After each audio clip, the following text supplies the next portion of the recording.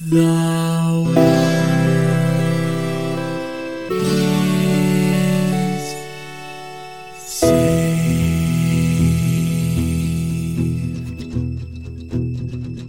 The living room's dark, save for light being cast from the big TV screen and the imminent sunrise that's teasing the one starry sky with whispers of morning.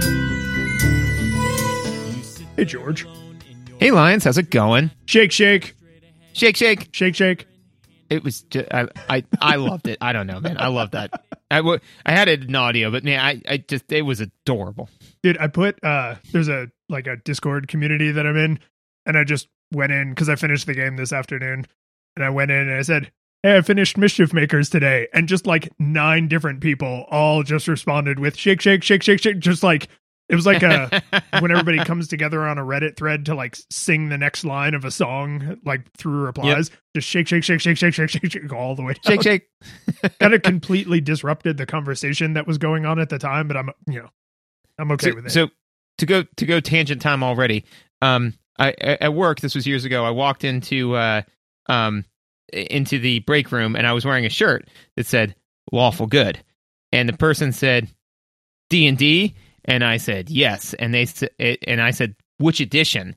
And they said 3.5. And I was like, there we go. And then we sat down and talked about it, right? But that's the thing is that, there were a couple of locked doors of references that, it's a nerd secret handshake, right? Is when somebody says, oh, I play D&D, and somebody says, which edition? And if they go, I don't know, it's then you didn't really play D&D. You might have played it once. You were in the room while your college roommates were playing. Right. So, yeah. So if somebody said, oh, I played Mischief Makers, then you're like, shake, shake. You're like, what do you... Okay, so then you didn't. How did you even get past the first level if you don't get that reference? Yeah. But I mean, that's the thing is it's a great litmus test. But yeah, shake, shake. Shake, shake. We played Mischief Makers, Nintendo 64, which already, if you know anything about the Nintendo 64, that also gives you a lot of idea about how some of the sections, like graphics, is going to go. Came out October 1997, which is funny to me, right? Because you were an N64 kid, I was a PlayStation kid. And so when I see 1990, the fall of 1997, my brain goes Final Fantasy VII, right? But somewhere right now, there's somebody my age who sees fall of 1997 and goes Mischief Makers. And it's just right? Not because their life experience is better or worse than mine, but obviously my fandom won out. Final Fantasy is a much better known series. A little bit, yeah. A little bit, yeah. So here's my summary for this game. You play a robot maid, the Ultra Intergalactic Cybot G, Marina Lightyears. That's her full title, I guess, name and title. And you have to save your creator, Professor Theo, who's been kidnapped by brainwashed... Have you been saying Clancers or Clankers? Clancers. Clancers? Yeah. Okay. I don't know. Because they look like little robot people, I want to say Clankers. They're from the planet Clancer. I know, but I know there's no reason for it to be a hard C, but I guarantee you're right. Okay, I'll try to say Clancers. Clancers. And you do this primarily through platforming, traditional 2D platforming. And the aforementioned shaking. This game looks and has the story of what you might call budget anime, right? It kind of looks and has the narrative of a budget anime. It's Mega Man. Yeah. We'll talk about that when we get to visuals. I have thoughts about that. But there's a very a lot of assumptions that a person might make about an off-brand 1980s anime. Some of those stereotypes apply here. Mm-hmm. That gives you an idea of what this taste is like. Yes. Agreed. So my nostalgia experience for this is I don't have one. I don't think you do either. Because it's an N64 game. What actually cued me to play this was I was watching a video of old games that surprisingly they have really interesting mechanics that are surprisingly good. And I was like, oh, because a lot of times when we're sitting down to pick what our next game is, we don't want to just do the top 10 hits of, Mega Man, Super Mario, and Zelda, and then just, burn it all out in the first year. Show. Yeah, and be done, So sometimes we're looking for some of these weird, interesting edge ones, and ones that don't make us immediately want to claw our eyes out, So I was like, oh no, this is actually a probably a good list to look at some games that have to do something interesting, which is kind of what we're here for. So yeah, so no, I don't have a nostalgia experience for this one, but I have a new nostalgia experience almost. My experience of this game was. Brian had this game, and really, and I didn't play it, or I didn't play it much because I don't have like any real memories of playing it, but I have been exposed to it, and it's famously weird.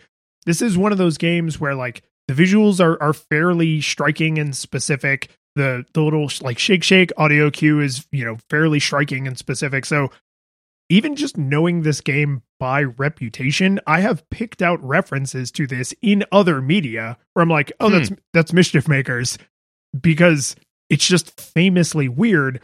Also, everything is covered in screaming faces, which again, we will get to, right? But like, that's the kind of thing that once you know, oh, the screaming demon faces, that's from Mischief Makers, like the Shake. Then anytime you see that, you're like, oh, Mischief Makers. So that's my nostalgia experience. Is I have now finally played the game that like has been living rent free in a small studio apartment in the back of my mind for a while. And so when you were like, oh, hey, I found this list of games, like here are some interesting options for us. I was like, Mischief Makers. Like because then I can say I played it, right? Like it's already got a spot in my mind from when I was a kid, but now I'll be able to say I played it. So that was my nostalgia experience is only slightly more well-informed than yours, not much. But now it won't be living rent-free. It'll start paying rent. Exactly. And that's all I ask for, right? Yeah. There's a limited amount of space up there. You can have some of it. I just need you to contribute. Time to shill? It's always time to shill. So before we get too far in this, we always do like the names thing, right? I just feel the need to remind everyone that the names are whatever I feel like doing in that particular cross section of time, and that it's an extra thing, right? Like it's an extra thing that we do for free, and sometimes it's for the people, and sometimes it's for me. I feel like this may be level setting that we should all be bracing for. No, I'm just saying that this one's for me. Okay. This is yeah. So the things we need to first do are tell people if they like what we're doing and they want to support us. Subscribing to the show is an easy one. Leaving a rating and review is an important one. And just honestly, word of mouth, right? Tell people, hey, I like this thing. You should go check out this thing because you too will also like this thing, because that's the number one way to get people listening.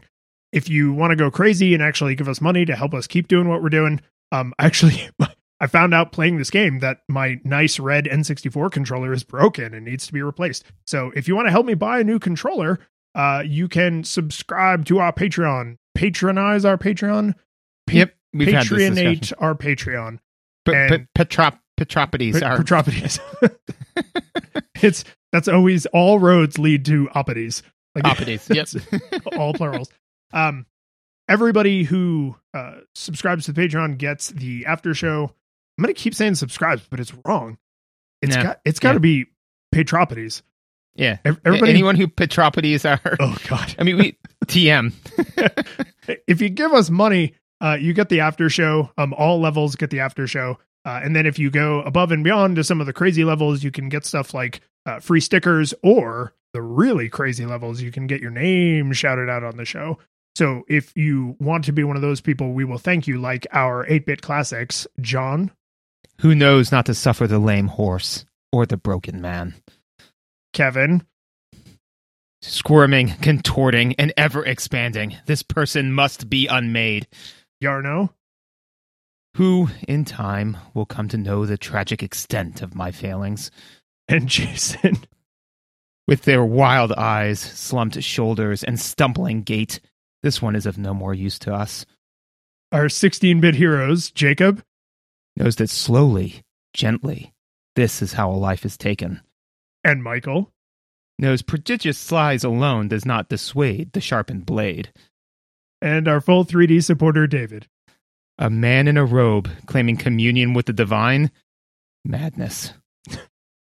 So, did you back Darkest Dungeon 2 on its Kickstarter? Have you just sent them money with a handwritten note that says, send it to me when it's ready? No, I just sent them money with a handwritten note that said, have this, please make this. I'll buy it. I will later buy it. Just here's a free donation.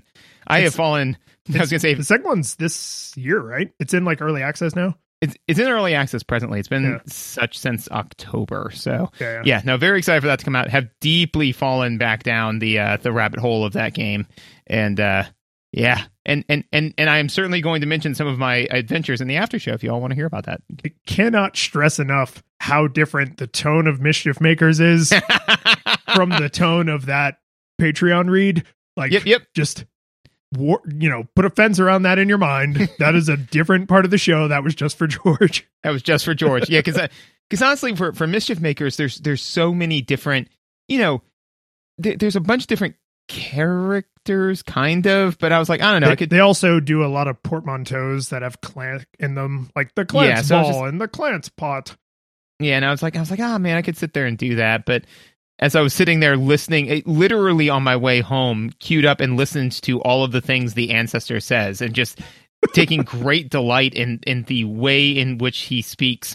I was like, you know what? I want to do this. Yeah, no, that's fair. And you know what? You're the one who dreamed up and committed to the bit. So sometimes you got to do one for you. Yeah, that one was for me. The Sailor Moon one was for me. Just once in a while, it's for me. I like that one. That was a good one too. All right. Let's do the visuals. Visuals it is. I don't love N64 graphics, dude. Like, I know, like, it's very in vogue to be like, oh, as a PlayStation kid. The PlayStation also had crappy graphics sometimes. My problem is I don't love the way the N64 handled polygons laid over JPEGs in a lot of games.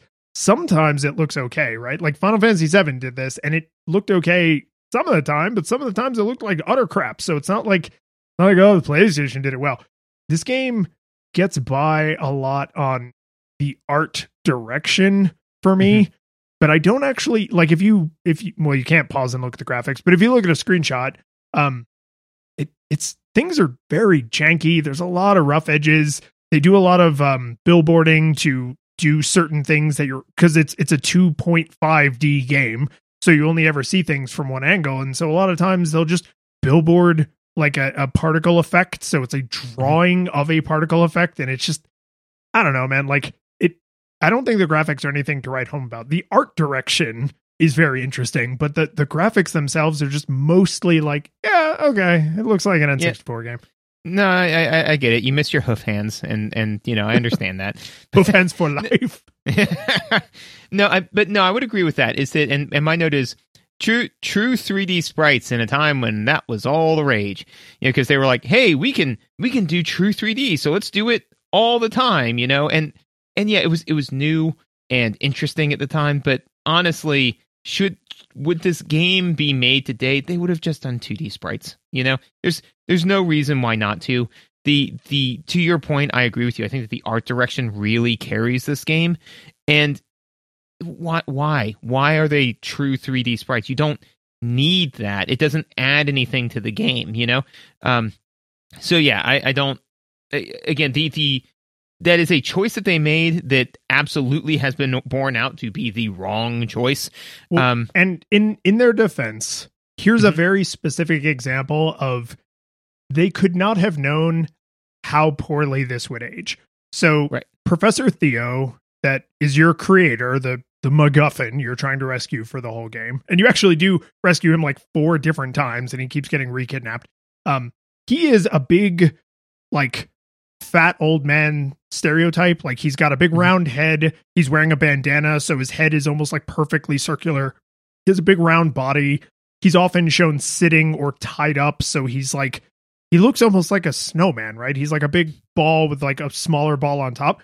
And the shading on his polygons is like big, flat rows of pixels, which I think the term for that is banding. when it's like there's no form shown by the pixels. Like there's just a line of pixels and then a line of slightly lighter or darker and then slightly lighter or darker. And so you end up with these like very defined stripes. And because he is shaped like a ball, you can really see these stripes like going up and down his body or on his head. Here's the thing though. That decision was made at a time when this game would have been being played on a CRT. So everything would have had a slight blurring to it, right? But we are playing this on modern screens. And so everything looks super crisp, much to the detriment of the art direction choices in this game, right? So like, I don't like this art style particularly well, period, but it aged even worse for reasons that are not their fault and that they could not have foreseen. Yeah, no, absolutely. I mean, that's the thing, is that this is, you know, the era where this became a thing that could be done, and thus everyone did it, which is why I think in part it is, you know, because we've kind of discussed this a little bit, and this is a little tangential, but, you know, where we were saying like, oh, well, you know, we'll probably eventually get to the point where we can do PlayStation 2 games. But then when we said, oh, but what about like PlayStation 3? Eventually, if we keep this up forever, we would get to PlayStation 3 and PlayStation 4 games. And we were discussing it and kind of saying that will become increasingly disinteresting because we will start to leave the era where some of these paths were forged, and we will no longer be walking the Oregon Trail. We will just be driving to Oregon, you know, and that's not as interesting, right? Yeah. So that'll be a different show, right? Like we could do that. There are lots of great games to review, but not like this. Right. So, I mean, that's the thing, is that I definitely don't think that, you know, there have been times where we've been critiquing a game where I was like, why? Why did they do this? With this one, I'm like, I understand why they did it. It was retroactively the wrong decision. I will say that the character model for Dr. Theo does 100% say when this game was made, because he looks like a Hell's Angel biker with a lab coat. Yeah, you know, yeah, he does. Because it's like he's Master Roshi. Got the long white mustache, long white beard, but in like Hell's Angel cosplay. Yeah. But I mean, that's the thing, is that they were like, oh, well, what if he was a scientist, but you know, cool? And it's like, again, slightly tangential. I blew a kid's mind one time because I was just hiking, and he started hiking with me, and then he said, you know, why do you have that sword? I'm like, oh, I'm going into the woods to do kung fu. And he was like, you know kung fu? And I said, yeah. He's like, man, I wish my teacher knew kung fu. I was like, how do you know they don't? He was like, what? I say that to say that this is like, this is the era where they were experimenting with, like, you know, a scientist doesn't have to be just a scientist. What if they had like other things they could do? And then it's like, what if scientists were just people? Anyways, I mean, say that to say they're not, and they never can be. No, they do one thing, and that is science. So speaking of weird little things that this game does, is I just kind of noticed this, and I just wanted to mention it, is when you kill bad guys, you see their ghosts flying up. Yeah, and in one of the later levels, you have to go around and collect their ghosts in a pot. Oh, that's even more. So the reason why I mention that is because I'm like, it does show that there was a lot of care put into this game, but again, you know, like, so the polygons were very lovingly crafted. Was that the right idea? I don't know. You know, they did put thought into the fact that the Clansurians are, you know, living creatures that have souls, with souls. that leave their bodies when you murder them. But yeah, I thought that was an interesting choice, because we've talked about on the show how some games, you know, that are more animated and things like that try to shy away from violence. For example, Real Monsters, where they run away, or the Disney game where you magic them into something else. You know? Yeah, they poof. Yeah. In this one, it would have been so easy to say you were knocking them unconscious, but they went out of their way to say you are murdering these people, which in a game that has the very animated theming, I thought was a weird choice. Yeah, the whole, like, I don't want to say too much about this, because I will almost, before I even get to the end of this sentence, be out of my depth, but this game is very Japanese, and there's a lot of stuff going on in this game that I suspect is weirder to us than it would be to a Japanese audience. So, for example, Professor Theo, the bandana he's wearing we associate that with bikers, but that's a very old-fashioned Japanese thing to do, right? Like I'm hard at work, but the fact that he wears like half finger gloves like a mechanic would wear, right? So it's like they're obviously trying to make him look like a man who knows how to like work with machines because he built Marina, but then that bandana I suspect reads very differently, because I thought the same thing as you, right? And it wasn't until you actually said it out loud that I was like, oh no, wait, but like they do that all the time in Japan. But the thing is, there's a lot of cognitive dissonance in the seriousness of this world. Like everything is super melodramatic, right? But then when you talk about the Clancers, the people, do you remember the big yellow guy from, I think it's Mega Man 1 or 2? He's like a giant blob with arms. He looks like a big muscular man without a head, right? So he's got a humanoid shape, but there's no head on top, right? His eye is like in the middle of his chest. The Clancers are kind of shaped like that, right? Their face is like in the middle of their chest. But I'm going to do something we don't often have to do on the show. Go look up a picture of these things, because no matter how much time we spend describing them, you're not quite going to get it. They have these sad jack-o'-lantern eyes and mouth that Scream is just mask. The mask from Scream. They look like the mask from Scream. They look like the mask from Scream, and the eyes are glowing red from deep within, right? Yes. Yeah. Yep. So, but here's the thing. Their whole world is like made out of these faces. So there are trees that are made out of blocks that have these not the face, these faces all over them, right? Their houses are made out of blocks that have these faces all over them. They're tombstones that you have to shatter later in the level where you catch them. The bombs, the platform things, the floating balls that you like grab onto that you do a lot of the platforming challenges with, like this face is everywhere. Some of the screenshots I have in front of me right now, there are easily 24 of this face on screen in any of these individual screenshots. It's unreal. And all I can think is, this must have made sense to someone, right? Like, I don't know why they did this. It's certainly very striking. It is impossible to see a screenshot from this game and to not know what game it is, right? Like, if you have ever seen this, you will now forever know. The face from Scream with the eyes glowing red and the mouth in perpetual panic is how these people look all the time. That's not a face that they make. This is how they and their world look all the time. Imagine if you were to play, Minecraft, but every single block had the mask from Scream on it. You know, like if they sold that skin or made that mod, that would literally be the Mischief Makers mod. That's all they'd have to do is just spray paint. That might be a thing. Minecraft's very popular, dude. Yeah, right. But anyways, yeah, and to your point, right, is that I don't. So as far as evaluating the decision in and of itself, it was a decision. I don't think that it in any way breaks the game or breaks the experience. It does make the experience singular and very memorable, which is what, if that was what they were trying to do, then great, you know. If I had to guess, is that they were like, hey, you know, we're going to basically use all of these nondescript blocks to represent everything, and somebody's like, that looks boring, and they said, well, I can put this weird face on it, you know, that, and then somebody said, ship it. Yeah, I don't know, but Greg, we'll put the face on everything, and then just nobody checked on him until it was time to ship the game. They shipped the game, and the person was like, "Oh, what'd you end up doing for the textures?" You said, "Put the face on everything." I was being sorry. Oh my god, you did that? Yeah.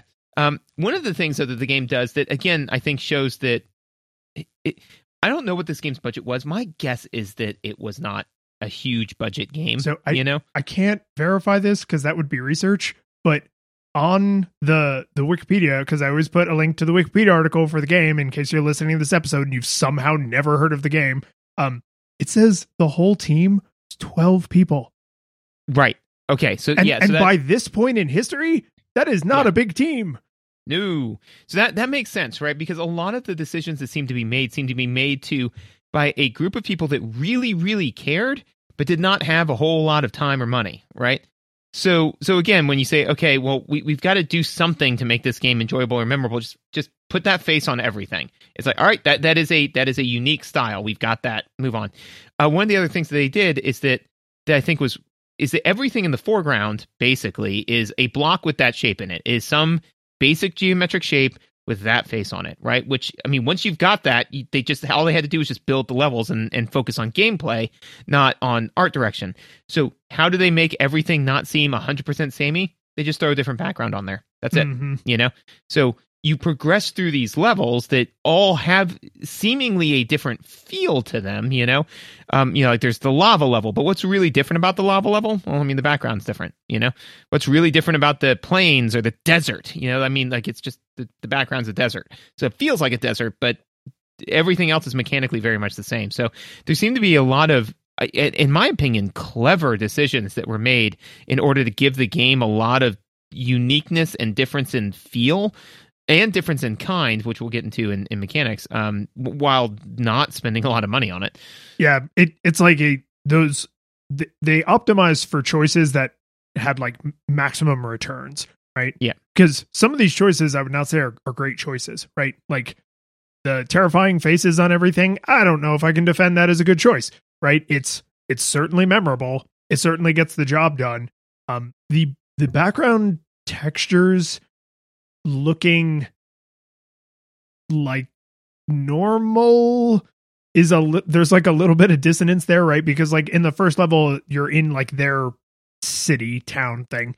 So all the buildings are made out of terrifying face blocks, but in the background, you can see trees and hills and stuff. And like everything back there looks normal, right? When you're in the cave, it looks like a cave. And when you're on like the bad guy's ship, the Emperor's ship in the last world is like, it just looks like a normal ship, except there's also these face blocks all over it, like, but only the parts you interact with, because very notably, this game is 2.5D, right? So N64, you kind of expect like, oh, it's going to be a 3D game, but it's not. This game could, minus the polygons, but I mean, this game could have absolutely been made for the Super Nintendo. Like it is a side-scrolling platformer. It's not very long, right? So it's even if they tried to shove some Donkey Kong Country style polygons in there, like, it's just not technologically all of that complex, but like it's so hard to some of these decisions are so weird that every time I start to critique them, there's that little part of me that's like trying to be a good critic who's like, but if you just don't get it, like, but I can't look it up. I have to take this game at face value. Nah, man, maybe you just don't get it. Maybe there's a whole Japanese art style that if you were a cool insider, you'd know all about. And I'm like, maybe, but I can't take any of that into account. I'm sorry. Yep. Well, and that's the thing is because people don't come here to listen to an educated person's opinion. They come here to listen to yours. Thank you. But no, I will say that, and I don't think you've ever watched any of the show, Big Mouth, weird show. But I'm aware of it because it also has an exceptionally uncomfortable art style. Yes, it does. But one of the things that they say a lot is, is that true? And it's like, hey, you're thinking about it. We're talking about it. So, you know, that's kind of what a lot of this makes me think of. It's like, I don't know if this is good. It's like, hey, you're thinking about it. We're talking about it. You know, so again, and with a team of 12 people, I think that you know what it was is that this was the other option would have just to have made another forgettable platformer, you know? So I think that they opted for memorable. Totally. And it's memorable. A couple other just minor points. One thing that they do that I always like it when a game does this, which is that when people are talking, they give you a little portrait of that person, and that's very emotive, which I think is always nice, very helpful, and kind of helps make this weird, spray painted on face of of whatever her name is. Marina. I was trying to remember her whole name, and I was like, "There's no way." Oh, no. It is. Hang on, I had to write it down. It is the Ultra Intergalactic Cybot G, Marina Lightyears. And the hyphens in there are not where you would expect. Anyways, so it's just, because I mean, her face is just spray painted on the sprite, like a Barbie. But so seeing her emote, I always like when they do that. That's pretty helpful. Well, and I think those portraits are, or at least for me, were where the like supermarket brand Capcom characters kind of got driven home, because there's like the three big bads that you have to deal with over the course of the game, and then the Emperor, and the three big bads are like animals wearing mech suits, so they kind of look like Mavericks from Mega Man X that just didn't get fully converted into robots.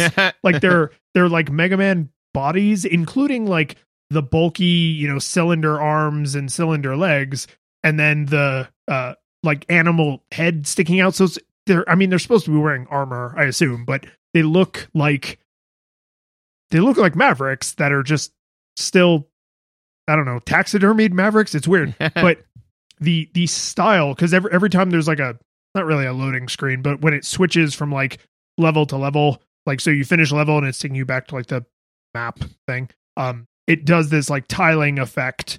It's like a screen wipe, and that tiling effect has all of the different main characters' portraits and several of their different like emotes. And I agree with you, artistically they're actually really good. Actually like the art style and the kind of character design there quite a bit.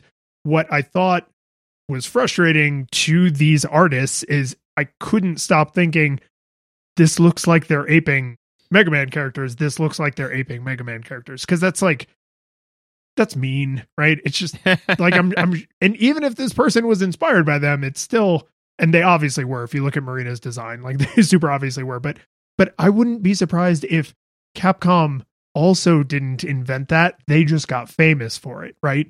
Because Japan has been doing big robot anime and big robot movies for decades and decades. So like, is Mega Man the progenitor of that style? Probably not, but it's definitely the most famous. It's like, clones are 60% of all sci-fi, Beth. You don't get to own clones, like, yes, exactly. Like robots are 50% of all anime. You don't just get to own robots, Capcom. But quite possibly. But also too, around this time, I'm trying to think, but around this time in history, if anything, the most recent Mega Man game we would have gotten would have been Mega Man X6 or whatever, X5. Yeah. Yeah. There are Mega Man X games that were contemporaries of this for sure. Right. So, I wouldn't surprise me if they said, hey, what if Mega Man but good again? Because this would have been like during its precipitous fall, and I mean, and people have been trying to recapture that Mega Man magic for quite some time. So, I played. Was it 9? Was the first revival one, and then 10 is the new one. I haven't played 10, but I played 9. Yeah. What's the one that has the time control mechanic? 9. Are you sure? Yes. Okay. Well, whichever one that one is, I have not played that one. Okay. There's one that looks like the NES games, like they built in screen flicker to make it feel like a NES game. I have that one. I played a little bit of that one. I did not play as of the time of this recording, the newest one that is like side-scrolling 2D, but it's 3D models and it's all like modern looking. Yeah. So I now have to pull. I'm trying to look it up as we're talking, and I'm not having the results that I would like to easily on the thing. We'll do some quick live research here. Yeah. But anyways, I say that. Yeah, because I'm like, I might have to resist. Maybe it's 11. It might be because 10 10 it's 11. Wow. So 9 and 10 are in the classic, like, Nintendo looking style. 11 is the one with the gears. Yeah, 11's the one with the gear system. Okay, that makes more sense. Yeah, because I was like, man, it's saying Mega Man 10 came out in 2008. I was like, that can't be right. Anyways, so all this is true. One of the other things about this game, though, is they do an interesting kind of moving in and out of with some of the things you have to do. They do a lot of play with what's in the background versus in the foreground. I felt that they did that pretty well in the sense that I was never confused as to what was in the background versus in the foreground, which some games have absolutely done. Yeah, benefit of screaming faces on everything. Exactly. But, when the screaming faces were in the foreground, they were way brighter than the other screaming faces. When they're in the background, they were darker. And they were moving clearly back and forth. Or like that lava monster that's in the background and fights at you and throws their punches at you. Like I could tell, oh, he's in the background, but his punches are coming into the foreground and all that kind of good stuff. So thought that was pretty well done. Yeah, outside that, just some other throwaway notes. That's kind of all I got. Yeah, all I will say to wrap up visuals for this is, again, I don't think this is required for every game that we review. You, listener, go look at pictures of this game. We cannot possibly do the screaming faces justice. Just Google Mischief Makers N64 and switch to images, and you will immediately understand what we are talking about if you have never seen this game before. Or if you have, just as a refresher. Yeah, just so you know. Just so you know. Audio? Dude, I really liked the music in this. I was surprised. Yeah, these are, I literally have my note is like, these are bangers, man. It's good music. Yes, and honestly, that to me, more than the art style, puts it in the camp with Mega Man X, because Mega Man games have just banging music, dude. Capcom games in general tend to have banging music, like really good audio direction. So the fact that this game that was apparently made by less than a baker's dozen of people has absolutely solid music, I was like, all right, okay, like rock on, team of people who could fit in a large minivan. Good use of baker's dozen, by the way. Right. But yeah, no, I mean, again, this is something that to me I find fascinating, because with my particular skill set and not really being great with audio in general, is I'm like, when I look at a game like this and they say, oh, well, we did it with 12 people, I'm like, well, I could see how a group that small could get together and come up with the game mechanics and the level design. Like, that makes sense, because those things make sense to me. And yeah, I could see how, you could have somebody who's particularly good at the art, and, they pulled together all the art direction. Yeah. But when you say, oh, there's 12 people, I'm like, dude, I could not pull 12 people together and we could then make any sort of music that sounded like anything, because, and this is just my own personal bias, but I would think, like, when you say, oh, a group of 12 people made this, I'm thinking, oh, I know 12 people. Could I pull together Ocean's 12 and make a video game? And the answer is, we could probably all get together and, like, with your skill set, you could probably, pull together the programming on how to actually get the stuff, into the computer. We could sit there and talk about level design and mechanics and all this sort of stuff. But then when somebody said, you put any music to this, I'd be like, can we rip off something? Like what can we rip off? Music? Yeah, but yeah, so it that blows my mind. We kind of touched on it, but it's worth mentioning. Just shake, shake, shake, shake, shake, shake. So I actually have a note in here that some of the voice lines get very repetitive. Not that one. Like, which is weird, right? Because it happens all the time, but I found it joyful every single time I did it. There were times when I did it and I didn't need to. Like, I just, so it's like, oh, shake, shake. This. Yeah, because you know shake. what it is, and this is probably going to sound weird, but like, it sounds kind of like innocent in that genuine way, where it's like, she's not trying to hurt them. She's just, just shake, shake. Like, she's not, shake, shake. Right? Because they drop money most of the time, or health, right? So like, you are incentivized to shake every person you come into contact with, and a lot of things you have to shake. So you're shaking all the damn time, and somehow it just, from the first time to the last time, you're just like, oh, Marina. Shake, shake. And so it would not surprise me that if of the 12 people, one person 100% of their time went into making that not sound annoying, right? Like, that would have been a good use of resources. If it's like a Stanley Kubrick, like, making the voice actress just do like hundreds of takes until they got it exactly right. Yeah, because I'd say, somebody say, oh, how many people did we used to make this? 11. I mean, well, 12. We had the shake guy, but You'll understand. You'll get it. The one other thing that I'll say about the audio here is, two things. One is absolutely there are sound effects that inform you as to what's going on, because a lot of times when you shake something happens off screen and it makes a noise to that effect, which is hypercritical information, because otherwise how would you know? So there is zero visual information correct. Conveyed exclusively through audio. Yeah, it does like this sound. So so this is a game, and we've discussed this a number of times when we're playing like a Game Boy game or something like that, where we've said, well, maybe it's meant to be played with the sound off, so perhaps one of the reasons why they put so much time and energy into the sound direction on this is because you cannot play this game with the sound off reasonably, because there are so many. To your point, you can shake everything, and there are many things you have to shake, but some of those. So there would be no way to say like, I just shake the thing. That means that a portal probably opened up somewhere off screen. No, that logic would not hold. So got to have the sound on. Got to be listening for the audio cues for when you shake a thing and it made a thing happen. Oh, and there's bosses, and then there's kind of like mini bosses.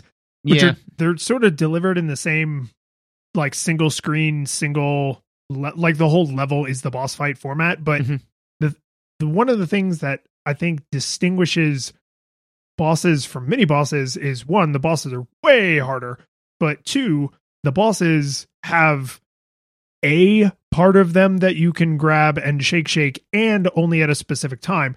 And that does have a visual. It has like a big white reticle with the red arrows.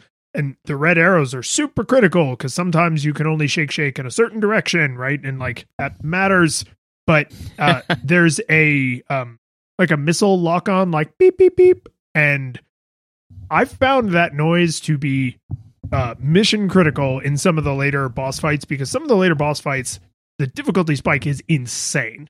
So you're like faffing about, everything is fine, and then you get to these boss fights, and like I had a hard time. Maybe they're not that hard. I had a hard time. But being able to put my eyes on all of the other nonsense that was happening on screen, and then just let my ears listen for the beep beep, and it's like, beep beep, now I can do the shake, right? So like it's time to grab and shake, right? And or throw, or it's all basically the same mechanic with different cardinal directions. But I was surprised how absolutely necessary it is kind of like a weird bubbly like noise when you shake something and like a portal opens or a thing appears. That noise and the beep beep noise in boss fights are like, you need them, right? You could maybe get by without the boss fight one, but it'd be hard because there's other stuff that is visually holding your attention. But the a thing happened noise, that is, you need it, right? Because the alternative is, I hope you memorize the whole level. Go look for what changed. Right. Oh yeah, no, absolutely. So the one other sound note that I have is there's one other thing that she says a lot, and so it's fascinating to me, right? Because there's a lot of games that we've played where they have very repetitive sound effects, and it can get pretty grating. None of the repetitive sound effects in this one got grating to me. The other one that you do a lot of that is less memorable than shake is yeah, like the throw. The throw, when you're throwing something, or basically ostensibly throwing yourself. And the reason why I realized that you make that noise a lot, and I was just letting it go, is Megan said, "Are you playing Legend of Zelda?" and I was like, "No, why?" And she's like, "It sounds like Link. He's just sitting there, yeah." And I was like, I just like that you are conditioned to forgive anything that is reminiscent of the Legend of Zelda. Oh yeah, absolutely. I didn't even hear it, man, because I mean, I've just heard, my brain has just said, yeah, sometimes when you do stuff, players make that noise. But yeah, no, it didn't even ping on my radar. It's not as memorable as Shake. It's more of a nothing, but clearly didn't get annoying to me. I don't know if it did for you. That one didn't bother me. I was more aware of it for a reason we will probably talk about when we get to mechanics, but it didn't bother me. I just noticed it more. The two things about the voice lines that did bother me, which they're not deal breakers. I was just kind of like, right? Because the Shake Shake is so adorable and charming. Professor Theo, Prof. Theo, every time you rescue him, he thanks you by trying to, I guess, fondle you. He creeps up behind you like Master Roshi style, right? Like kind of going up behind Chi-Chi or Bulma. And so Marina ain't having that. And so she like grabs him by the arm and like flips him kind of judo style, like over her hip, but she throws him a billion miles. And every time you do that, and every time he gets kidnapped, which is these two things happen back to back. So you're hearing this voice line back to back is he goes, "Save me, Marina." And it's just like, I have to help you because that's what the game has decided I want to do. But actually, I kind of hate you, old man. Like, you've already given me life. Our debt is paid. Like I didn't ask to be created. You created me. And now you're being like a creepy lecher about it. Maybe I'll just let the Clancers keep you. Right. Like so that line got bothersome because the character was bothering me, not because the line was delivered poorly. Now, the Mavericks, their lines are delivered poorly. Holy crap, dude. And you deal with them so much more in the last world where like you're hearing them talk a lot more. And they're just not good. It's just bad acting, right? I'm not saying I could do better, but I'm not a professional actor. So like it's just not great to hear like Phoenix Gamma in what sounds like this guy had no idea what the context for that line was. He doesn't know what character is saying that. Like they just handed him a spreadsheet with 5 lines on it and were like, record these lines. And that's not the actor's fault, but it does result in a poorly acted performance, right? Because a good actor can deliver a poor performance. Maybe these were all Oscar winners. I don't know, but the delivered performance is not very good. So you go into these like super tense boss fights and they're like, and it's like, okay, I guess we're doing this. And then because some of the boss fights are really hard, there's this cognitive dissonance of like, oh, this is silly. And then you get wrecked. It's like, oh, this is not silly. Oh, wait, it is in fact not silly. I would be a little surprised if when we looked up the credits for the 12 people that made this game, Bruce Willis and Demi Moore and all of those. Yeah. We're all in there, and I'm just a little proud of myself for picking 90s relevant actors off the top of my head. Helen Mirren is always relevant. She is. No, I'm just saying that we both did it, right? Oh, okay. We didn't just kind of say Hannah Montana. It's like Hannah Montana doesn't make any sense. Oh no! Now the commentary doesn't make any sense. We're gonna have to cut all of this. Oh no! Controls and mechanics. Yeah, I mean, there is actually a fair amount to say on just the controls, but I will get this out as quickly as I can so we can get to the more interesting mechanics. But I think it's worth saying that the people who made this didn't know what an N64 was or how it worked. So the N64 has a really stupid controller shaped like a W and it hates you. And you hold it in this weird sideways way, except for this game, because they built this game like a Super Nintendo game. So you actually do all of the controls from the buttons on the right and the D-pad on the left. And that partially impacted my experience at first as I learned that my favorite N64 controller is broken.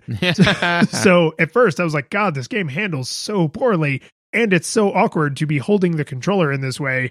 So thankfully that all happened like very early on in the playthrough. But if you want to support our Patreon so I can afford to buy a new red N64 controller, there's links in the show notes for that. But it's just weird because I was an N64 kid, like to pick up the N64 controller and then hold it like a Super Nintendo controller and completely ignore the stick in the middle is just weird. Just weird. It's not bad. It's just that controller is so specific.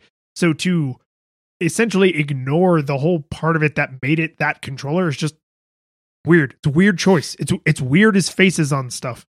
Well, and I think that that the kind of the idea, I believe, behind the Nintendo controller is it was like, what if we made a controller where you could do one or the other, right? And that's kind of true of a lot of the N64 stuff, is that they didn't really know what humans could do yet, So the idea of, oh my God, human beings controlling the camera and moving in 3 dimensions at the same time, madness.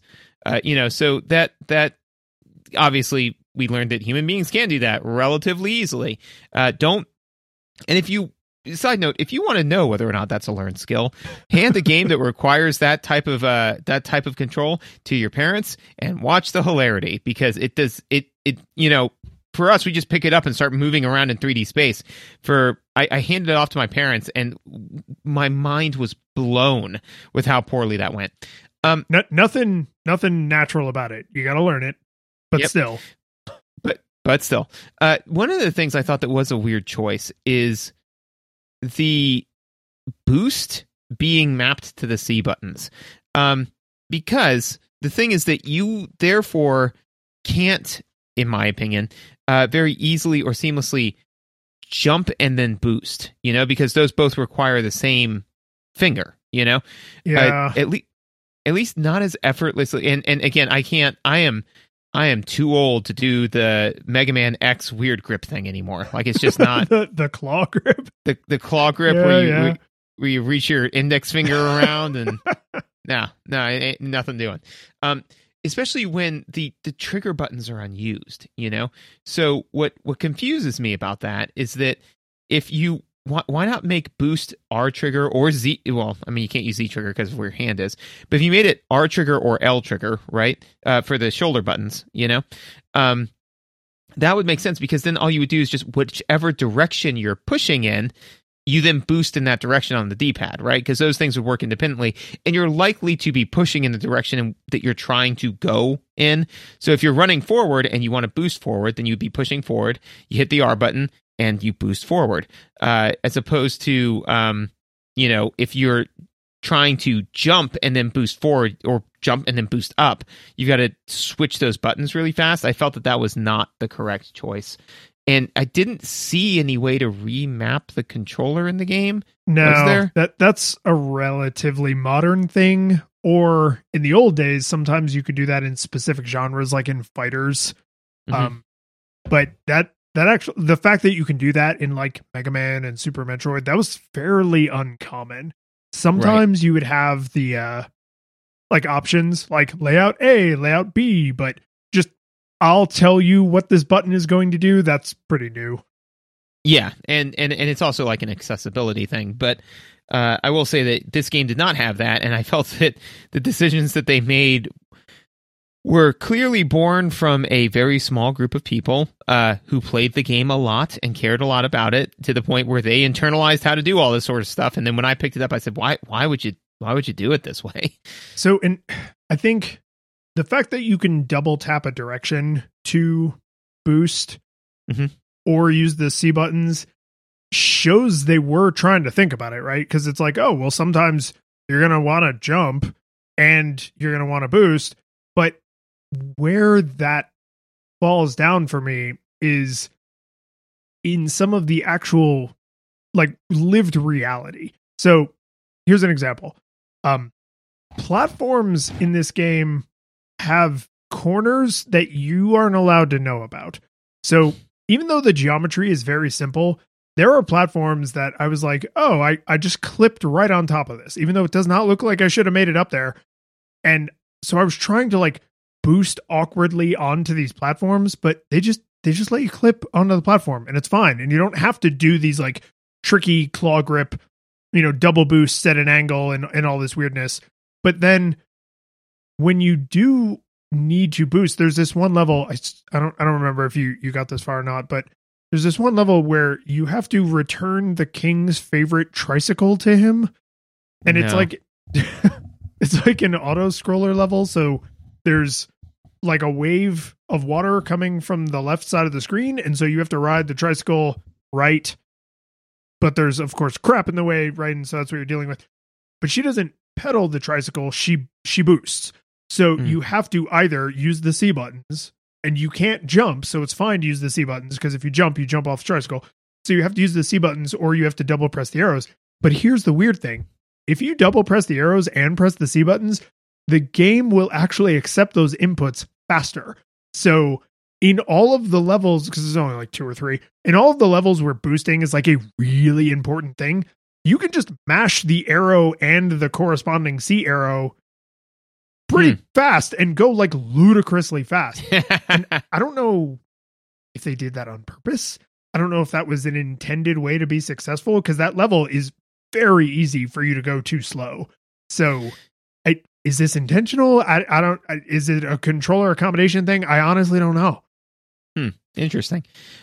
So one of the things that I want you to talk about is the lack of gating mechanics, because it seems like you might have gotten burned by that. Yeah. So on a recent episode, you talked about like lighten me up when you're just like, dude, this is dumb, I hate it. And then I'll usually like calm you down and just be like, oh no, it's this button over here.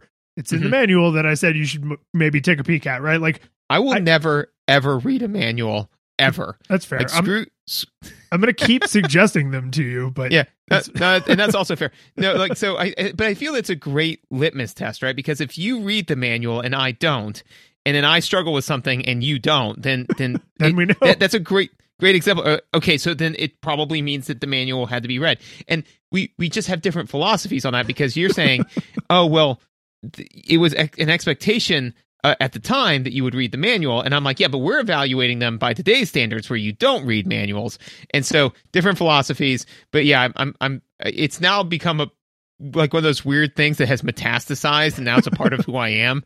It's still like, I don't read manuals. Kronk illiterate. But I do usually get to be on the enlightened, informed side of this interaction. Not this time, dude. Like, nope. So, the core mechanic of this game is the shake, but to do the shake, you have to grab stuff. And this is the whole reason you were interested in this game, because you were like, oh, you basically just grab like everything. And when I say everything, I mean, and I'll try to remember to link this screenshot in the show notes, but there's like the ball things you can grab onto that gives you a hint, miss hint. One of the hints she gives you is, she's like, remember the core mechanics of the game are like jumping, grabbing, and throwing. Try grabbing everything, even enemy fire, like their lasers and crap. So like, when I say you can grab onto just about anything, like that's what we're talking about. So I somehow got most of the way through the first world, and each world has like 10 levels. So I got most of the way through the first world only jumping off of platforms that I was holding on to, not throwing myself off of platforms. But then you do eventually get to a point where it is impossible, literally impossible to proceed it's in the second world. So you can get all the way through the first world, 10 whole levels in a boss fight, without knowing that you have to throw yourself to jump essentially off of one of these midair platforms. And so once I finally sussed this out, I texted you and I was just like, hey, make sure you understand that you can do this, because otherwise, like, there's this one level that's literally impossible. And you were like, I know. Yeah, you're like, I was like, yeah, wait, you. So it was so intuitive to me that I looked at a video to be like, am I still missing something? You're like, oh, you have to throw things you have to throw yourself off of stuff. It makes you go way further. I was like, yeah, wait, what? And then I was, is there a super throw that I'm missing? And no, it's just normal throw. Yeah. So, but this was critical for me, because from that moment on, I saw the world in terms of things I could grab and things I could throw. I was like, I'm not even looking for things to walk and jump on anymore. This is no longer a platformer. This is a grab thrower. This is like the whole world now exists for me to grab it and either throw it or throw myself off of it, which is, a good way to think about interacting with this world. Yes. So I will say that so arguably you can make the argument that there is a gating mechanic and you hit it. It's just 2.5 levels, 2.5 stages in, but that's That's like saying oh, well, how do you explain all this weird stuff? And the answer is, oh, well, it's all in the kids' imaginations. And it's like, I mean, and great. Miss Hint does, granted, she is optional, but Miss Hint does flat out say, this is how you have to interact with the world. But that's not a gating mechanic. That's an instruction manual. Right.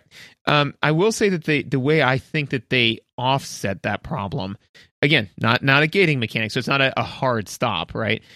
Is their use of breadcrumbing. So a lot of the places where, because they put all those little diamonds around, if you're going to really get most of those, you've got to learn the throw mechanic pretty early, Again, also the dash jump, which is almost never game critical, but is like bonus collecting critical. Kind of weird. Right. Yeah, so I mean, basically, they put all these breadcrumbs around in the form of the diamonds and say, hey, go get these, and then in order to get those, you have to master certain skills. But to your point, right, is that you can just skip all that, So I do think that these are all different ways of saying what I think is the largest problem with this game, which is the level design.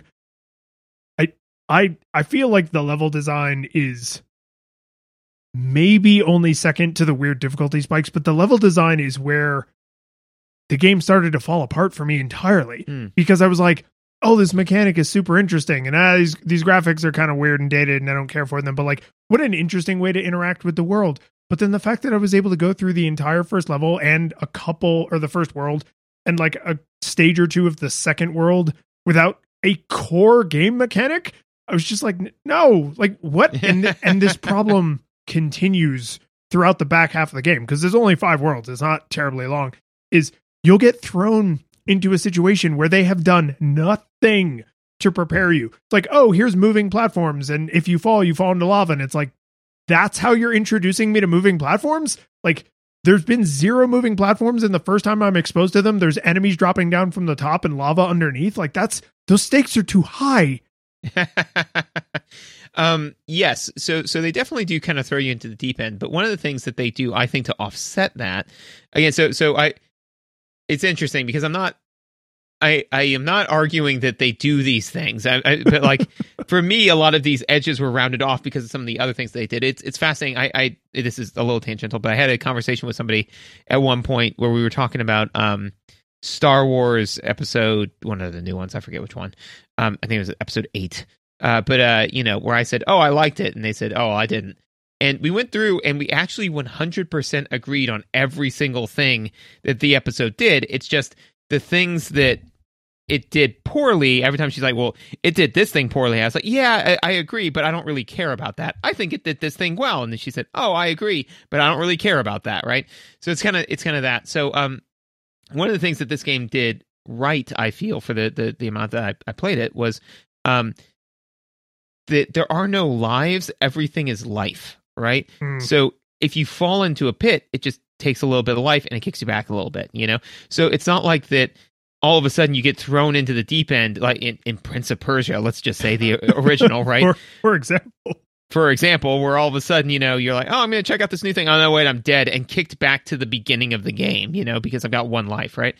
So there were definitely times where I was suddenly overwhelmed by a thing, but then I was like, oh, okay, that's what you wanted me to do. And then I was kicked back 10 seconds, and lost a little bit of life. And the amount of life that you get, at least towards the beginning, because I didn't make it to the end, but towards the beginning, is plentiful, so realistically there is some punishment for making a mistake, but this actually, to me, had a feel of a more modern game where the challenge was just the challenge. Once it wasn't punishing in the sense of where it's like, oh, if you mess this up 3 times, now we're going to kick you back to however far, right? It was more so like, yeah, the thing that's stopping your forward progress is your ability to get past the thing, not your ability to manage your health or your lives as well, So this is, I agree with you, and this is where I think you can see the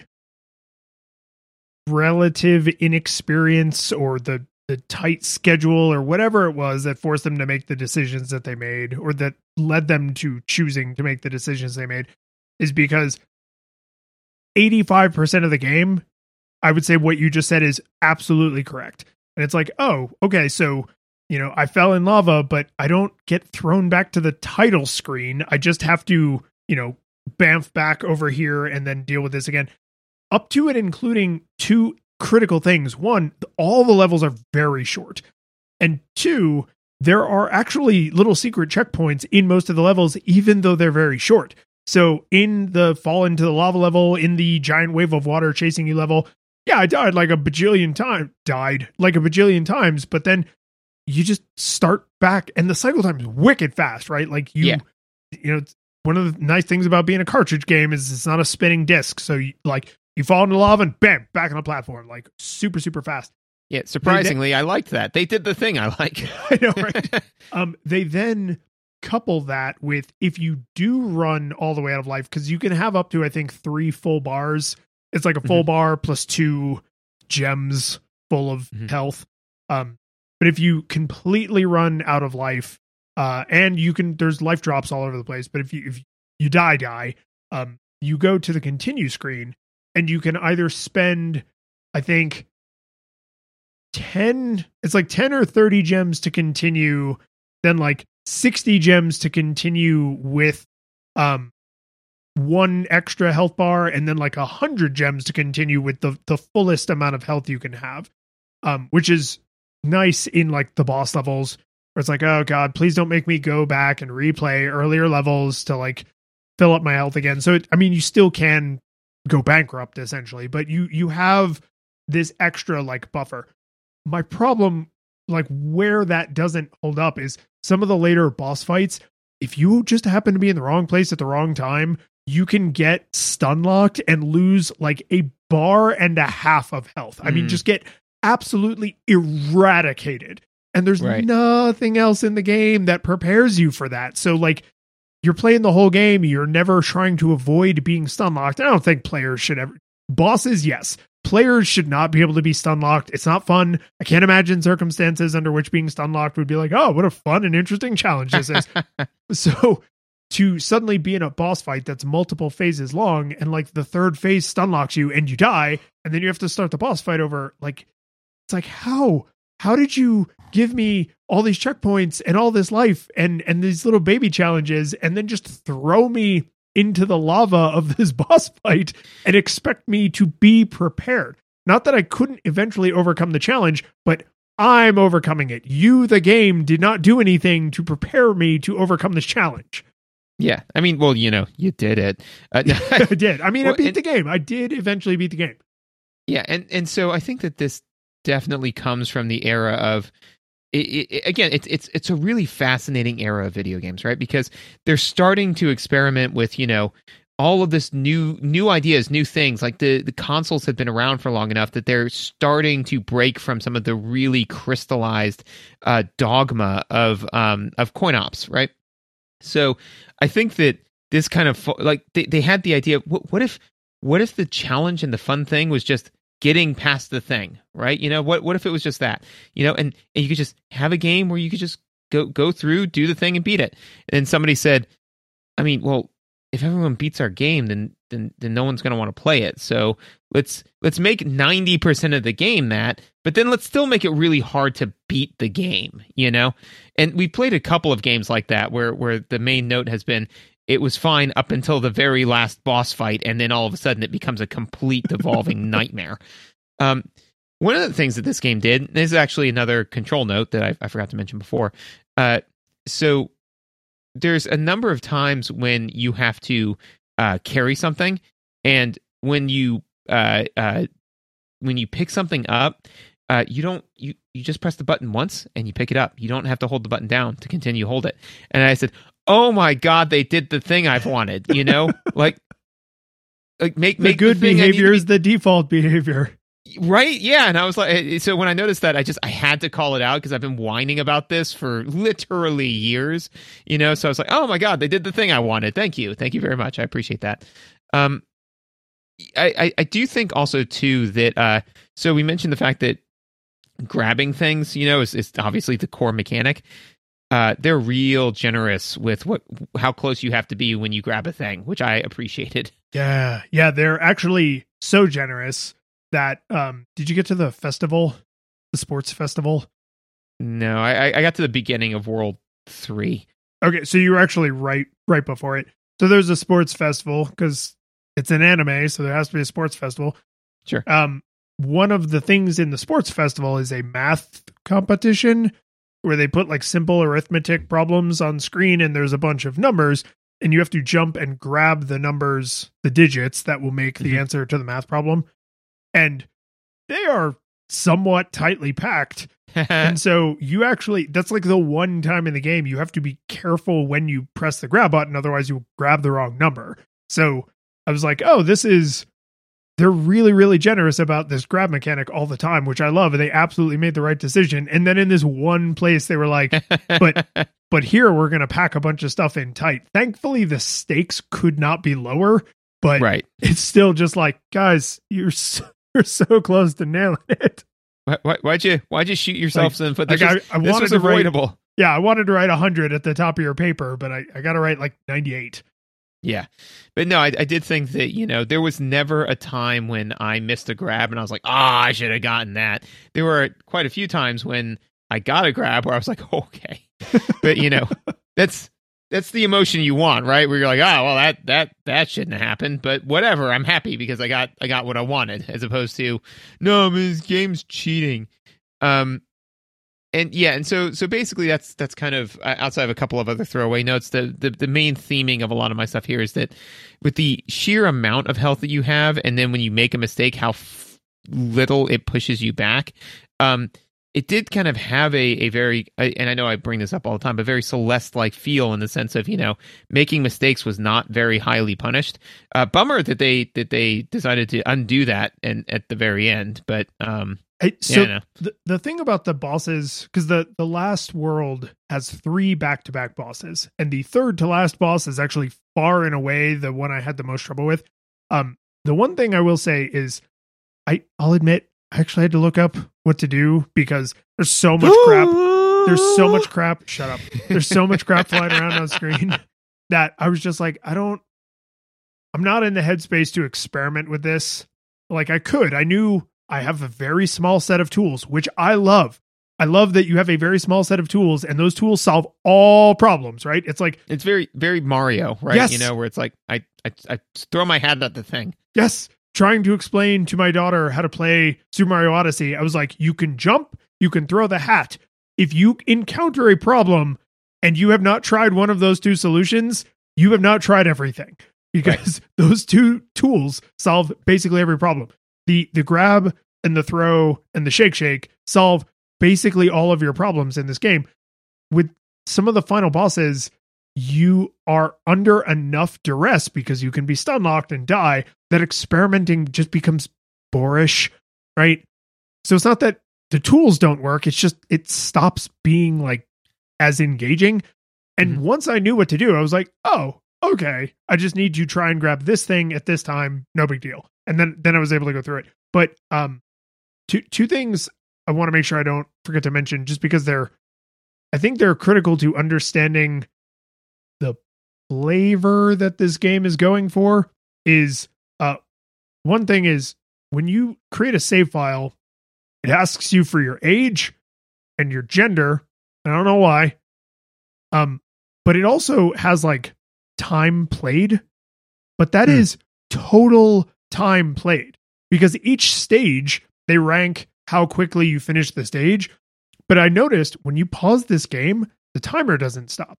That is correct. Because what you're seeing is the total time played, which significantly is measured in days and then hours, minutes, and seconds. So when you load a save file, it's like Lions, male, 36, X number of days, X number of hours, X number of minutes, X number of seconds. And I was just like,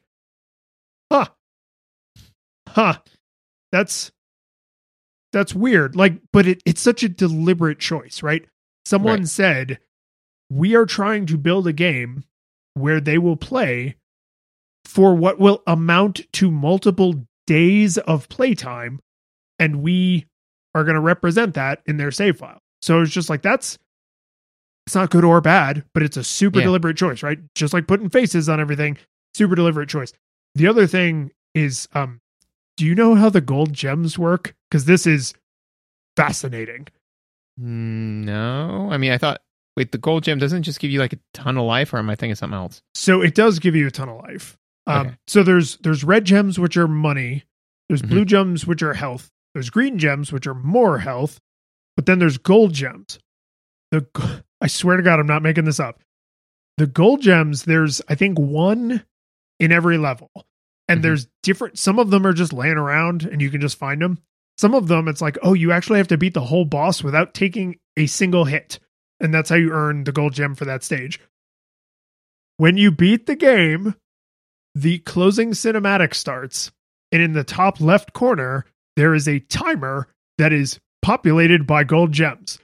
And that timer just starts ticking down. And when it reaches 0, the closing cinematic ends, even if somebody's in the middle of a damn sentence. So the amount of the ending, it's not like there's the bad ending and the good ending, or the bad ending, the good ending, and the secret ending. There's one ending, but literally the amount of it you get to see is directly tied to your mastery of the game, which is exploration and controls mastery because of what you have to do with the bosses. And I was like, I don't even know how to feel about this. Like, to say that seeing the entire ending essentially requires not just 100%ing the game through gritting your teeth and putting up with it, but sheer and unarguable mastery, right? You have to beat all of the bosses without taking a single hit. I was like, that's brutal. That's super brutal. That's like if the only way you could see the closing cinematic for Celeste was if you got all of the strawberries in all of the B, C, and D sides. Like, right, dude, too much. Like, it's for this ridiculous shake, colorful anime looking game to say like, oh, you want to see the ending? Earn it. Yeah. Like, just, whoa. Yeah. And you know, it's fascinating because it, again, like, this game shows a lot of experimentation, right? You know, because it's a thing. It's not necessarily a bad idea in and of itself, you know, especially if, you know, and I don't know if this is the case because I did not get to the ending. And also, too, it is worth noting that this game came out in the time before YouTube, because now it would just be like, just go online. Like, who cares, right? You know, it wouldn't work anymore. But it would be interesting if the way they tiered it instead was like, let's say that there's the, you know, bad ending, good ending, and secret ending. If they just use that exact same thing, but, you know, it's like, okay, well, here's the normal ending, and everybody holds hands and sings a happy song. But then somebody runs in from off screen with new information, you know, like, so kind of like the scene feels like it's going to end, but if you can watch it longer, you can see that there's more cool stuff to it. But yeah, it is just weird that it just kind of cuts off, you know? Yeah. And I mean, literally the counter is sitting in the top of the screen. So you as the player now inextricably associate these two things, right? Like, if you didn't understand why they were valuable before, now you know. But then to just that's weird. Watch it fade to black because this is also the one part of the game where you can't advance the dialogue at your own pace, because of course, because then you could see that more. would screw everything up. Right, exactly. So to literally have it fade to black in the middle of two characters talking to each other, and it's just like, I guess I'm done.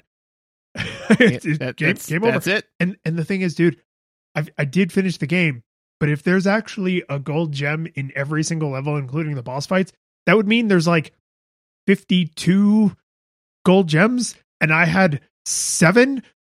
48. It looks like. Wait, yeah, no, there's 52.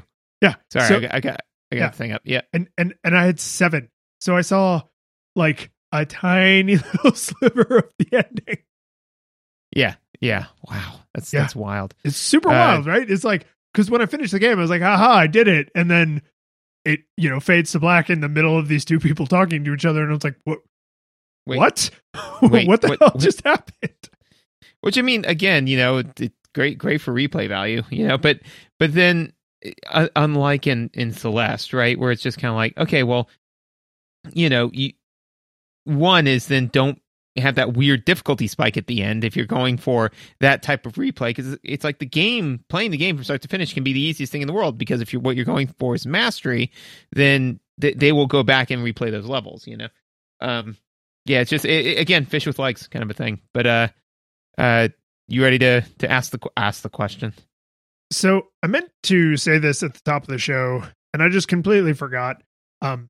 Usually in my notes, because I have a template notes document, I block all my notes out into the different sections, and then I flag what my ranking is, and I usually put like a bullet point or two about like why I settled on that ranking. And we've had episodes where I'm like, I don't know, I'm kind of on the fence, or like something you say changes my mind, or we have some interesting revelation that changes my mind. Going into this, I was very aware of the fact that I was like, I don't know how I feel about this game. And I really hope by the end of the episode, one of us has said something to give me like a firm position to stand behind. And now that we're here, I still don't know how I feel about this game. And that's weird. This is a weird game that I have a weird like experience of and feelings about. Like, I'm glad we played it, but there were a couple times where like I cursed so loud that like my wife was afraid I woke up our kids, and I probably did. Right. And then there were other times where it was just like, oh, this is fun and interesting. And like, oh man, this is, I'm tempted to find like an emulated version of this so I could use like all the crazy like texture upscalers that make everything look smooth and nice. Right. And like kind of modernize it a little bit. Like, one thing I know for sure is I didn't care for the level design in this, and I didn't care for the difficulty spikes in this. I want someone to take this fairly interesting and surprisingly well executed mechanic and like make a better game. Like, I just remake this game, right? Don't pretend this is a new original thing. Like, just remake this game with more thoughtful level design, a smoother difficulty curve, or better gating mechanics, right? Like, I'm fascinated enough by this that I want more of it, but I'm also kind of like, okay, I'm done. We played it. So I'm going to settle on a nostalgia monocle of like, I guess, like, I enjoyed parts of it. There's a lot you could learn from this game. It's definitely a weird art piece, but I couldn't confidently say you only enjoyed this game if you have fond memories. And I also can't confidently say this game is a dumpster fire, no one should play it, because it tries so many interesting things in the art direction and in the core game mechanics that I'm just nostalgia monocle, I guess, right? It's like my doctor saying like, what's better, A or B, like testing my vision. And I'm like, well, I can't see well enough to go without goggles, but I definitely don't need goggles. Can I just take the monocle for like when the print is really small? I'm like, yeah, just take this monocle. So I'm like, okay, I guess I have a nostalgia monocle now. And that's fair. That's fair. I can definitely see that. For me, I'd say no nostalgia goggles required. Damn, this almost never goes in this direction. Because normally I'm more of like the salty thing. But here's why, though. I think it's because I found that I don't know whether I can say like more or less than you, but I personally really enjoy novelty, and this game is that, right? It does a lot of dumb stuff, but it was genuinely enjoyable to play. There are definitely some of the games that we've played where Megan will say, "Are you going to play that game?" I'm like, "Yeah, I will eventually. Leave me alone about it." Like because I don't want to, right? As I'm like, I have to go play this game, because we're going to make an episode about it, right? But for this one, every time I picked it up, I'm like, this is just genuinely enjoyable. It was, it wasn't perfect, but as far as normally when we talk about this, is I'd say like, who would I recommend this game to? And I'd say like, well, I'd recommend it with this caveat, or with this, maybe for this edge group of people or something like that. Honestly, if somebody said, hey, I'm looking for a weird platform, I'd be like, hey, you want a weird platformer? Try Mischief Makers. It's fun. It's weird. Is it the best thing in the world? No. But if somebody said, would you recommend this? I would bob my head up and down and say, shake, shake. The curtain falls. The music plays. The credits roll. Then it all fades to black. And you're left by yourself. The fanfare is gone. there's no player 2 there by your side to share victories won. But as you slowly progress down the hall to your bed, a few great events leak back into your head from the time that you spent traversing the land, battling evil, fighting the darkness, just sword in hand. Your memories creep in with the edge of a smile.